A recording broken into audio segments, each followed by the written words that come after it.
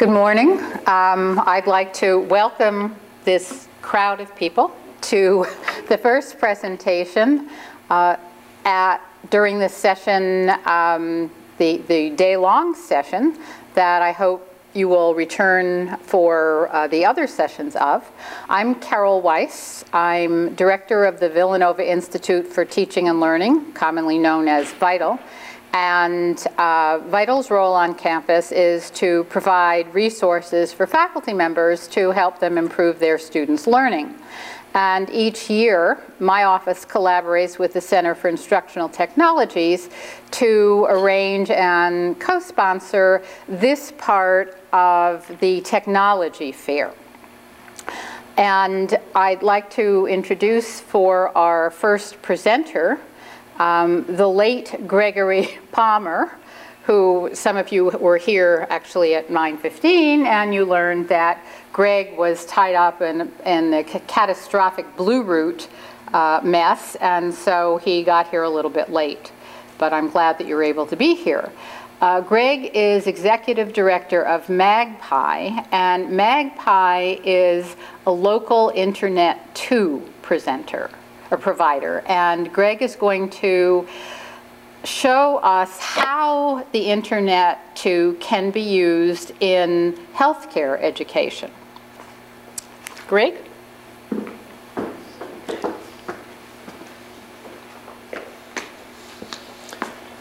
Thank you, Carol, very much. And my sincere apologies for being late. The traffic odds were not kind to me this morning.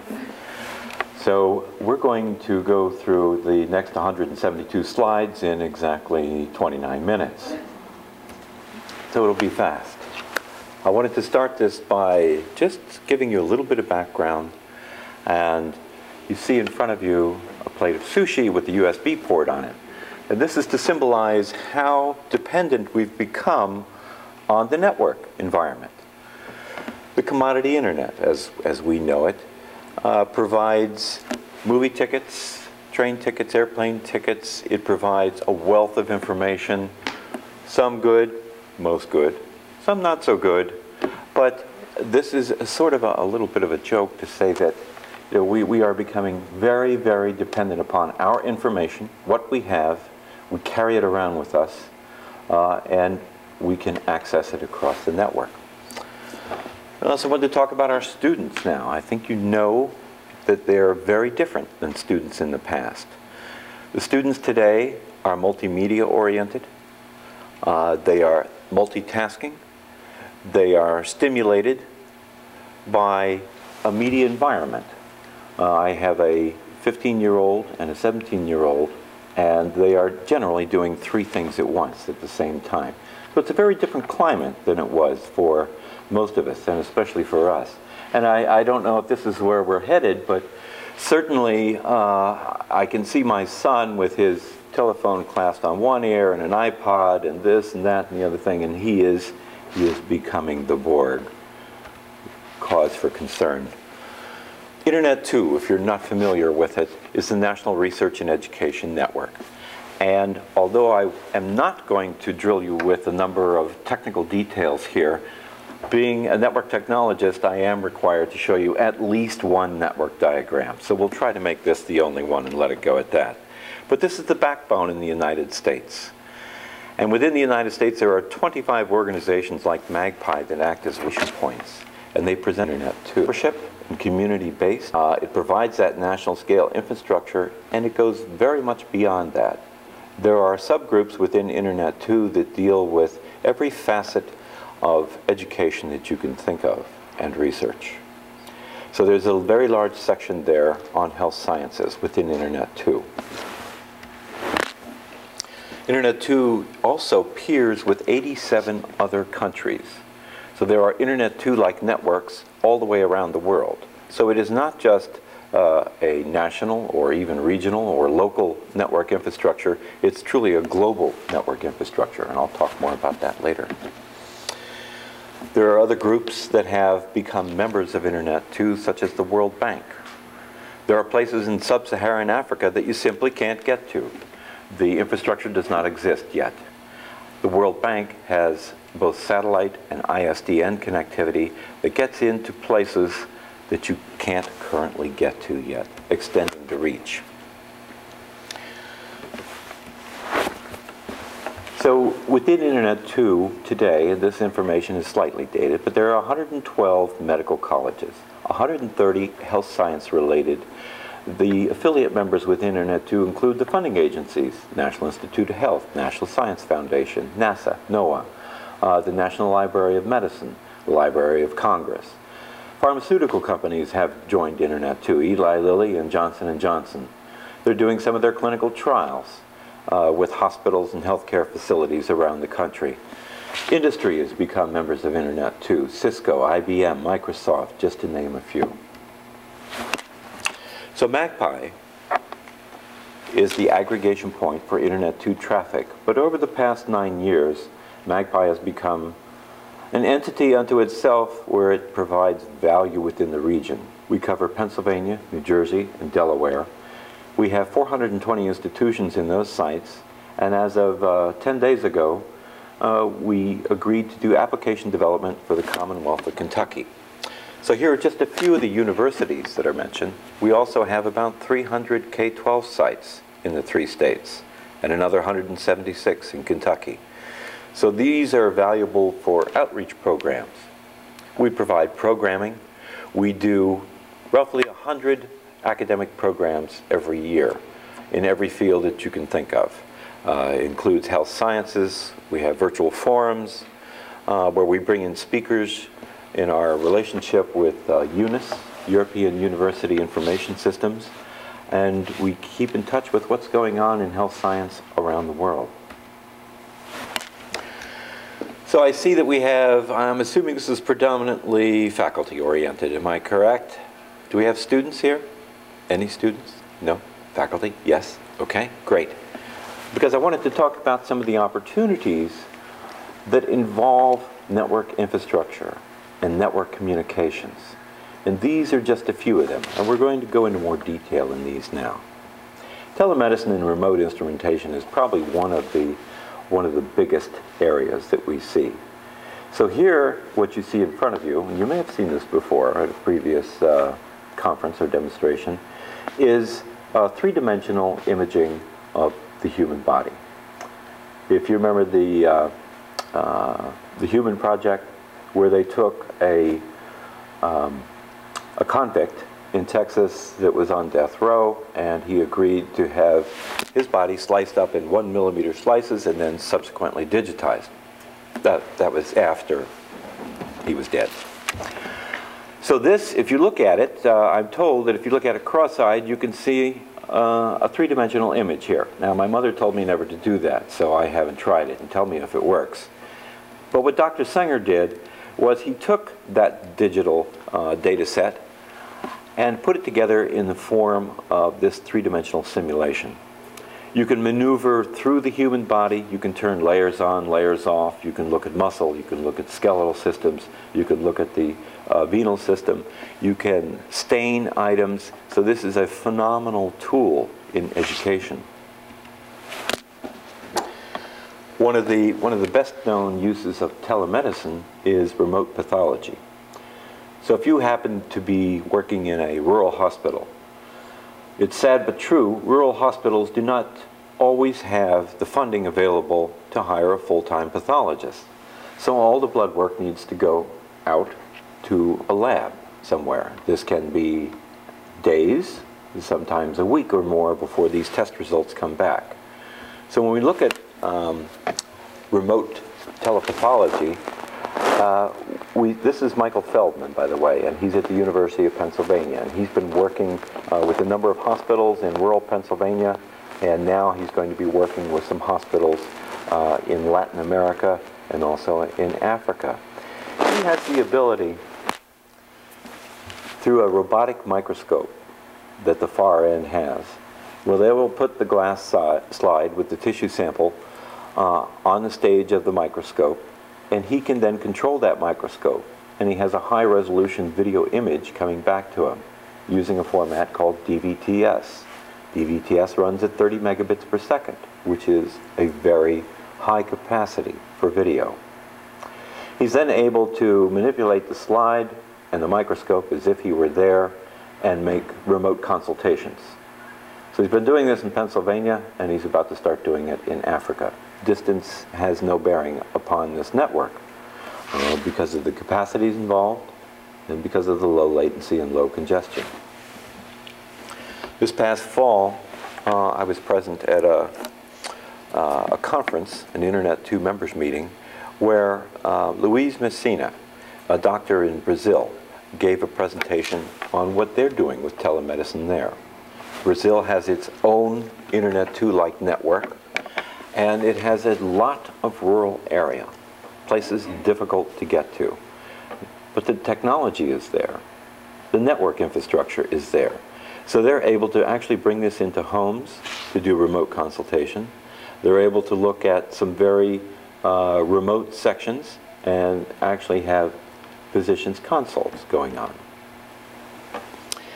This is something that's of particular interest to me. I got a call about 2 weeks ago on a Monday, and it was Bert O'Malley, and he was calling from Saudi Arabia.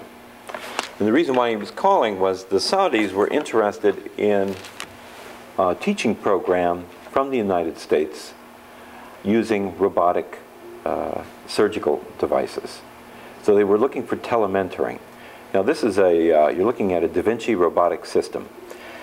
The difficulty with, and this does not roll off the tongue easily, otorhinolaryngology. The difficulty is that the surgeon's hands don't fit in small places in the throat. So they're using robotic systems now to do this. Now today, approved by the FDA, you see the surgeon is over here to the right. Come on, mouse. There he is. So here's the surgeon, here's the patient, and here's the Da Vinci robotic system. So they're able to use very, very small instrumentation to get into very tight places.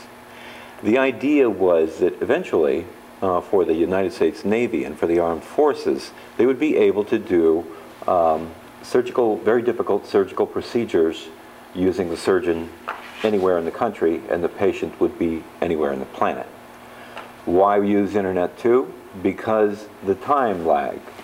If you've ever watched CNN or some of the other news programs where the remote reporter is waiting to hear the question and then responds, that's very bad under these kinds of surgical procedures because when you give the robot the command, it needs to respond instantly.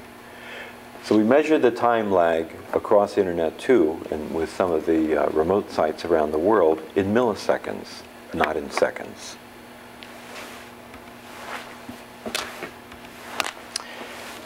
This is Dr. Phil Silverstein. Originally, he was a emergency room doctor in Reading, Pennsylvania. And he used his own funds to create an animated program that talks about HIV, the immune system, and AIDS. He's been bringing this to K-12 communities all around the country for about 2 years now. And it's a phenomenal program. This was seen by someone from the American Medical Association, and they said, this explains the immune system in ways better than anything I've seen or any textbook that I've ever seen.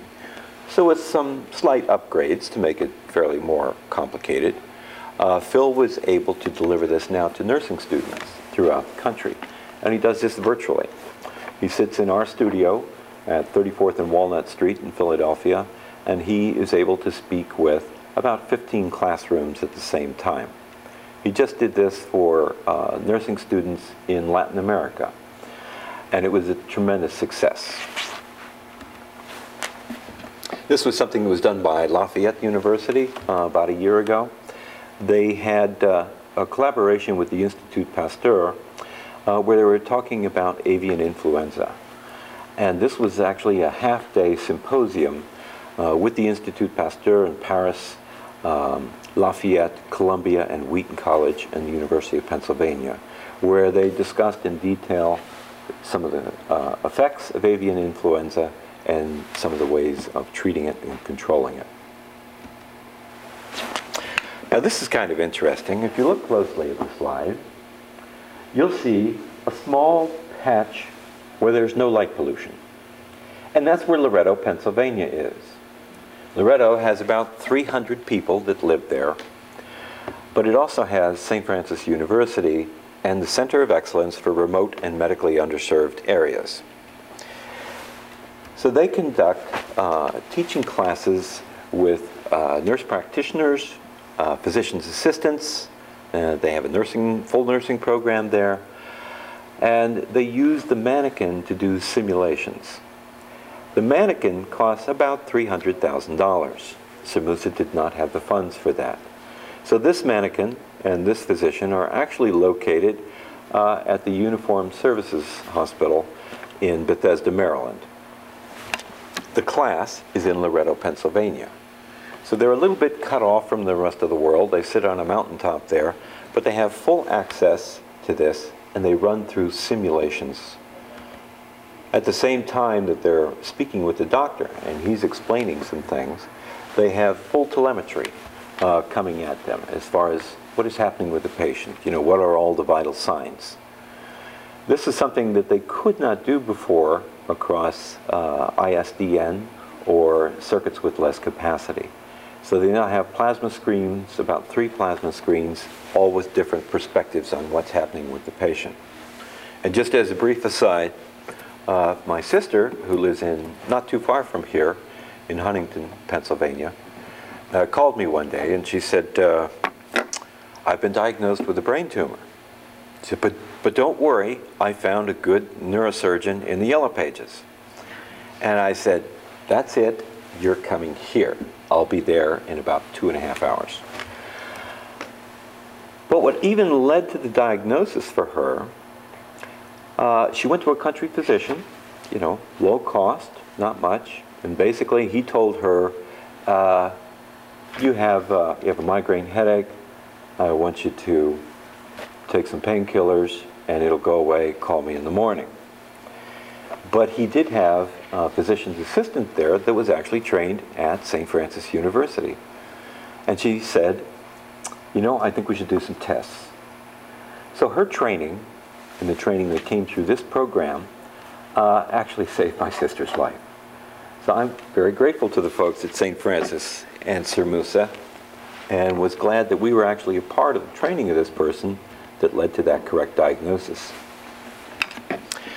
Australia has an awful lot of open area and low populations. Very difficult and not exactly a great career move for a physician or a nurse to go to the outback and spend their life in some tiny village. But they do have infrastructure and they do have connectivity. So what you're looking at on the right screen here is someone being examined and speaking with a physician. And this is not just for medical issues, this is also being used for psychological screening as well.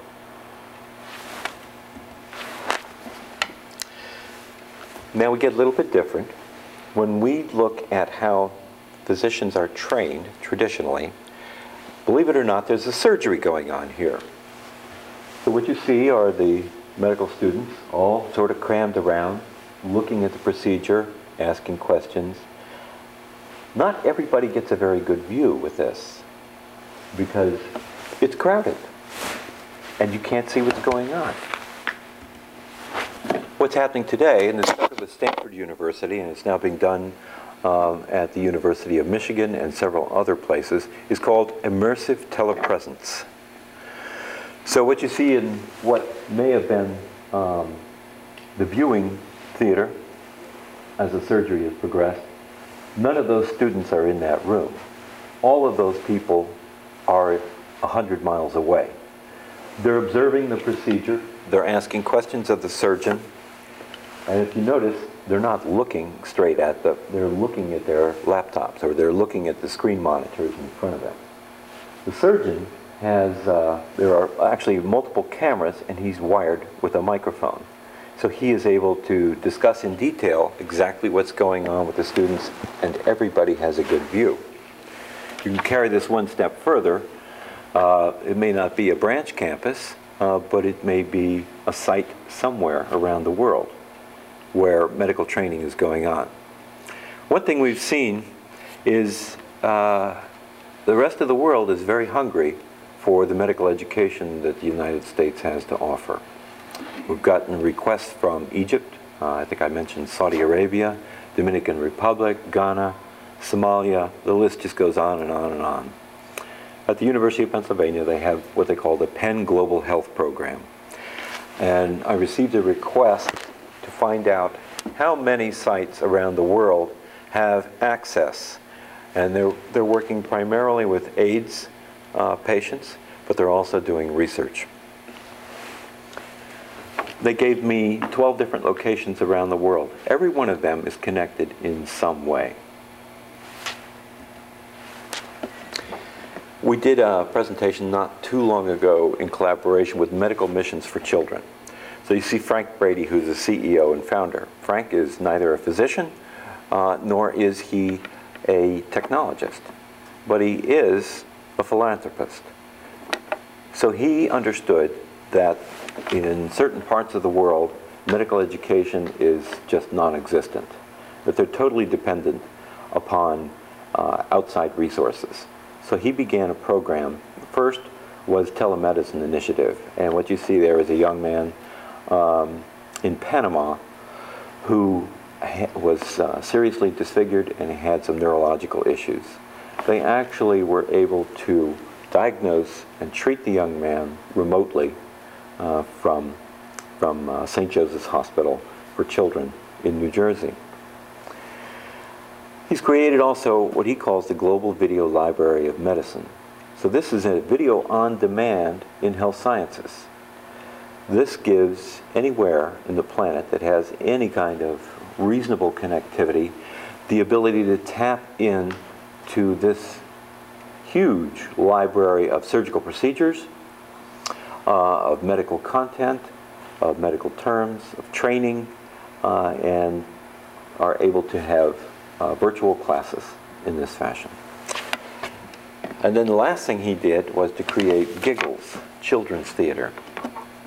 This is programming, because the mental attitude of the patient has so much to do with their well-being and their health. So they brought in special programming from their studios at St. Joseph's Hospital, and they pipe this live in some cases, or they tape it and provide programming to about 40 hospitals now, and an increasing number of these. So I've managed to go through these rather quickly, and I apologize for that. Are any of you aware of the Federal Communications Commission Rural Healthcare Pilot Program? Anybody? No. Well, there's something called E-rate. E-rate is in every one of your telephone bills and the university telephone bills. We're all paying it. And what that is used for is to offset the cost of telecommunications services for school districts and hospitals.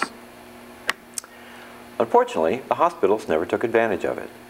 So the Federal Communications Commission decided that they would take this. There was actually $100 million a year allocated for this. That they would take this money and create a pilot program to help build infrastructure to rural hospitals in the United States. They came up with $417 million over 3 years that will be allocated among 69 institutions. In Pennsylvania, we have 6 institutions, 6 healthcare systems that are taking advantage of this program. And that's going to involve, nationally, about 6,000 health institutions. So looking at the United States, this is every one of those hospitals that are going to be affected by this program. The money is to help them build infrastructure. So again, you think of continuing medical education in a rural hospital, either in Pennsylvania or somewhere around the country. Not much comes in to that. they have to go somewhere.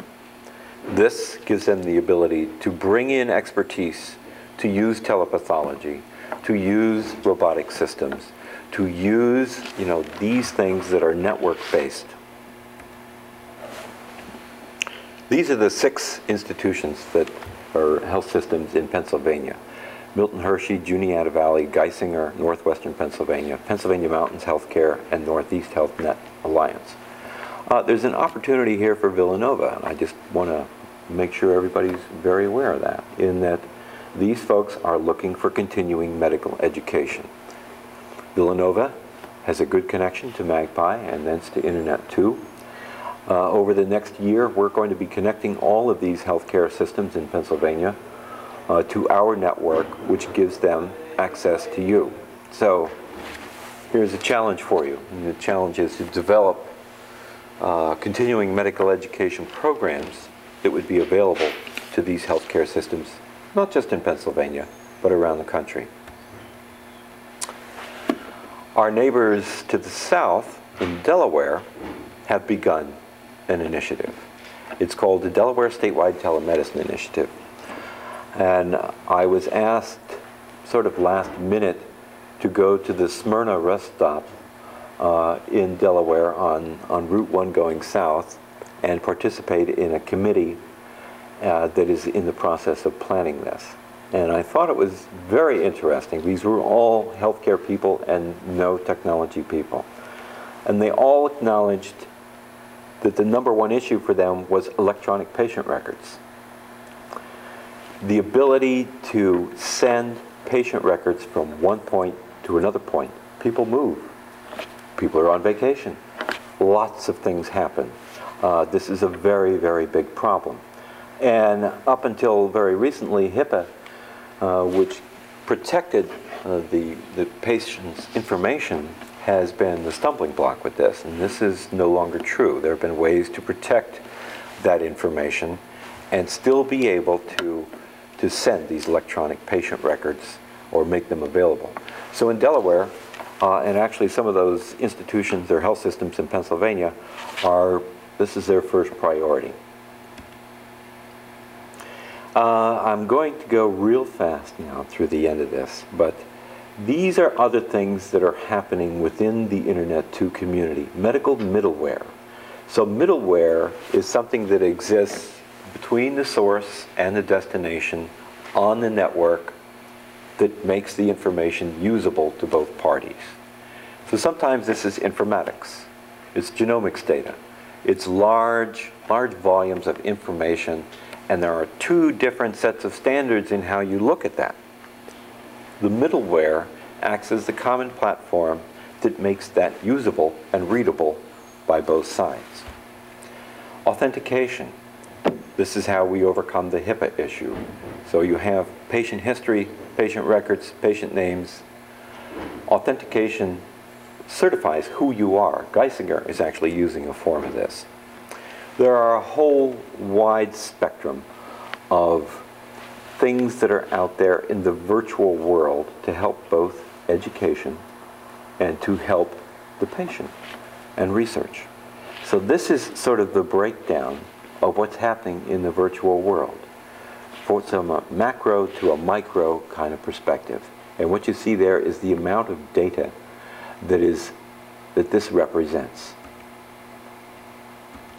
I'll skip burn. Grid computing. So how many of you are computer science people? I'm surprised, actually. There's one person out there in computer science. I didn't expect that. Grid computing has become a very valuable tool within the health sciences industry. More and more massive amounts of information are being collected. My wife has a part-time job, in addition to her research position, where she identifies proteins in the mouse brain and where they are. Doesn't sound very glamorous or very exciting, and actually it's not. But it takes her about 8 hours to do 100 proteins. She will be gainfully employed for the next 6 years just to identify all the various proteins in the mouse brain. These are some of the elements where the network brings capabilities. Electron microscope. I was speaking with one of your faculty members just before I came up here, and I believe Villanova has an electron microscope. Well, what about the ability to make that available online, remote instrumentation, in the same way that that microscope in the pathology world was made available? So I'm going to actually just stop and leave this with you, and we have about 2 minutes for any questions that you might have. I apologize for running through that rather quickly. My fault, and 476.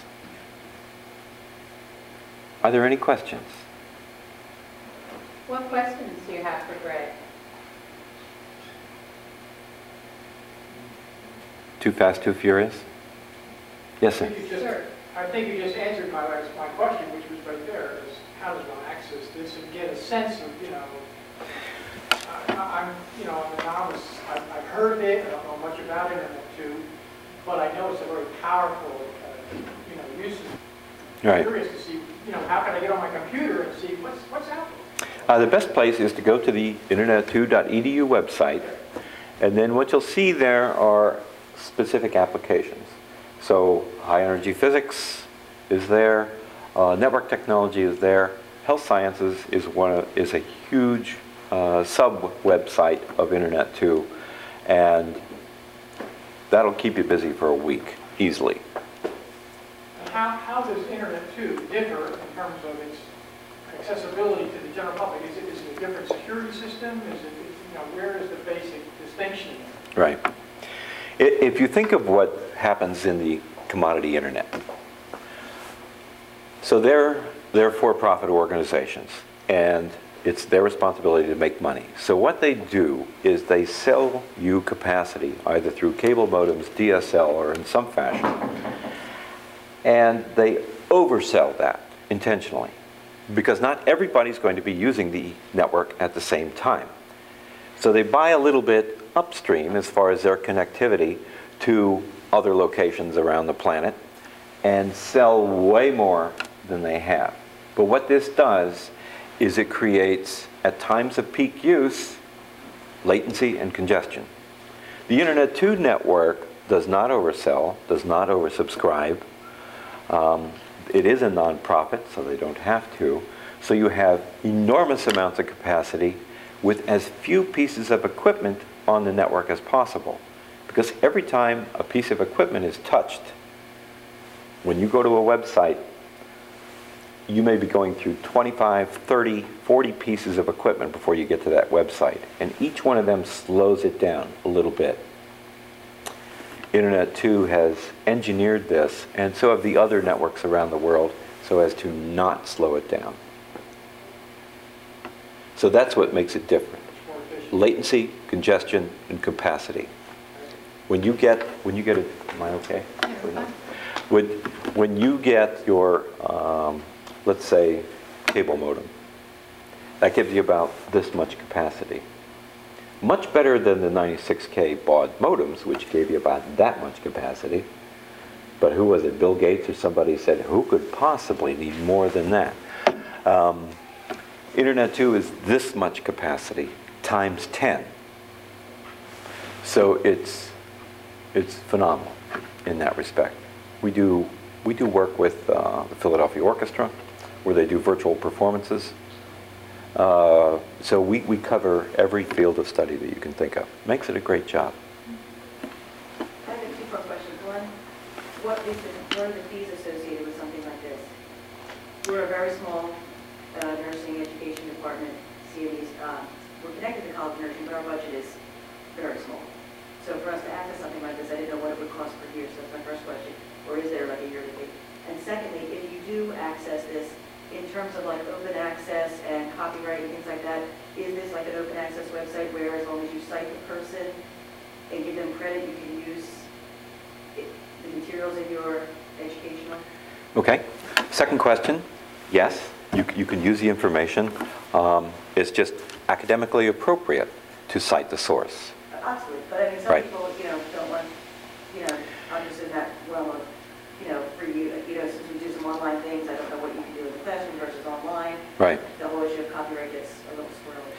Well, here's an example. So Dr. Phil Silverstein, that does the HIV and immune system, his work is copyrighted. So you cannot take his presentations or animations and reuse them in the classroom. However, they are accessible when he does a program through our studio at no charge. So it's going to differ a little bit. Predominantly, the majority of the information that you'll see on the Internet2 website or our website is free of charge and free to use. For example, Is that clearly indicated on the website? it is on the Internet2 website, yes. With us, we don't put anything up there that isn't readily available. Except the Dr. Phil stuff. Well, that's not up there. But you can... You can participate in the program, Got it. you just can't capture it and reuse it. And what would a fee be to use the Internet2, or how does that work? In Dr. Phil's case, what we would do is we would introduce you to Dr. Phil, and the two of you would work that out. No, but just for Internet2. For Internet2, pretty much everything on their actually everything on their website is available and free to use. Oh, really? Just by logging on, you don't have to subscribe or pay? Well, the difference is in the connection. So Villanova University is connected. Villanova already has a significant amount of capacity coming into the university. They're starting to hit the top a little bit now, so we have to talk to Stephen Fugali about increasing that. Okay, so I can access this just because I'm a Villanova person? You're there. Okay. You're there. Now, going from home, your limitation is going to be your capacity from home. So if you have the DSL cable or Fios or something like that, that's the limiting factor, is your ability to pull that down. One thing we do very differently is with video, for example. So video normally is a fairly small thing in order to get high resolution. And the bigger it gets, the lower your resolution. When you're working in health sciences, color, texture, these are very important things. So we do everything in high resolution. It's all full screen. And you get the benefit of that color and that texture. We had a gentleman who's doing work in China. He has a remote lab. He has a lab in Beijing, and he's in Philadelphia. And he actually runs that lab remotely. And when they have their staff meetings, I mean, there are people there. When they have their staff meetings, and they're showing tissue samples, if it's not perfect, if it's not the same thing you would see live and in the microscope, they don't want it. Thank you. I do think we have to end at this point, but Greg did say he'd be around, so if you have questions, I suspect he'd be very open to answering them, and I want to thank Greg because I certainly found that really enlightening, and I hope those of you who are here also did. Thank you. Sorry, I was rushed.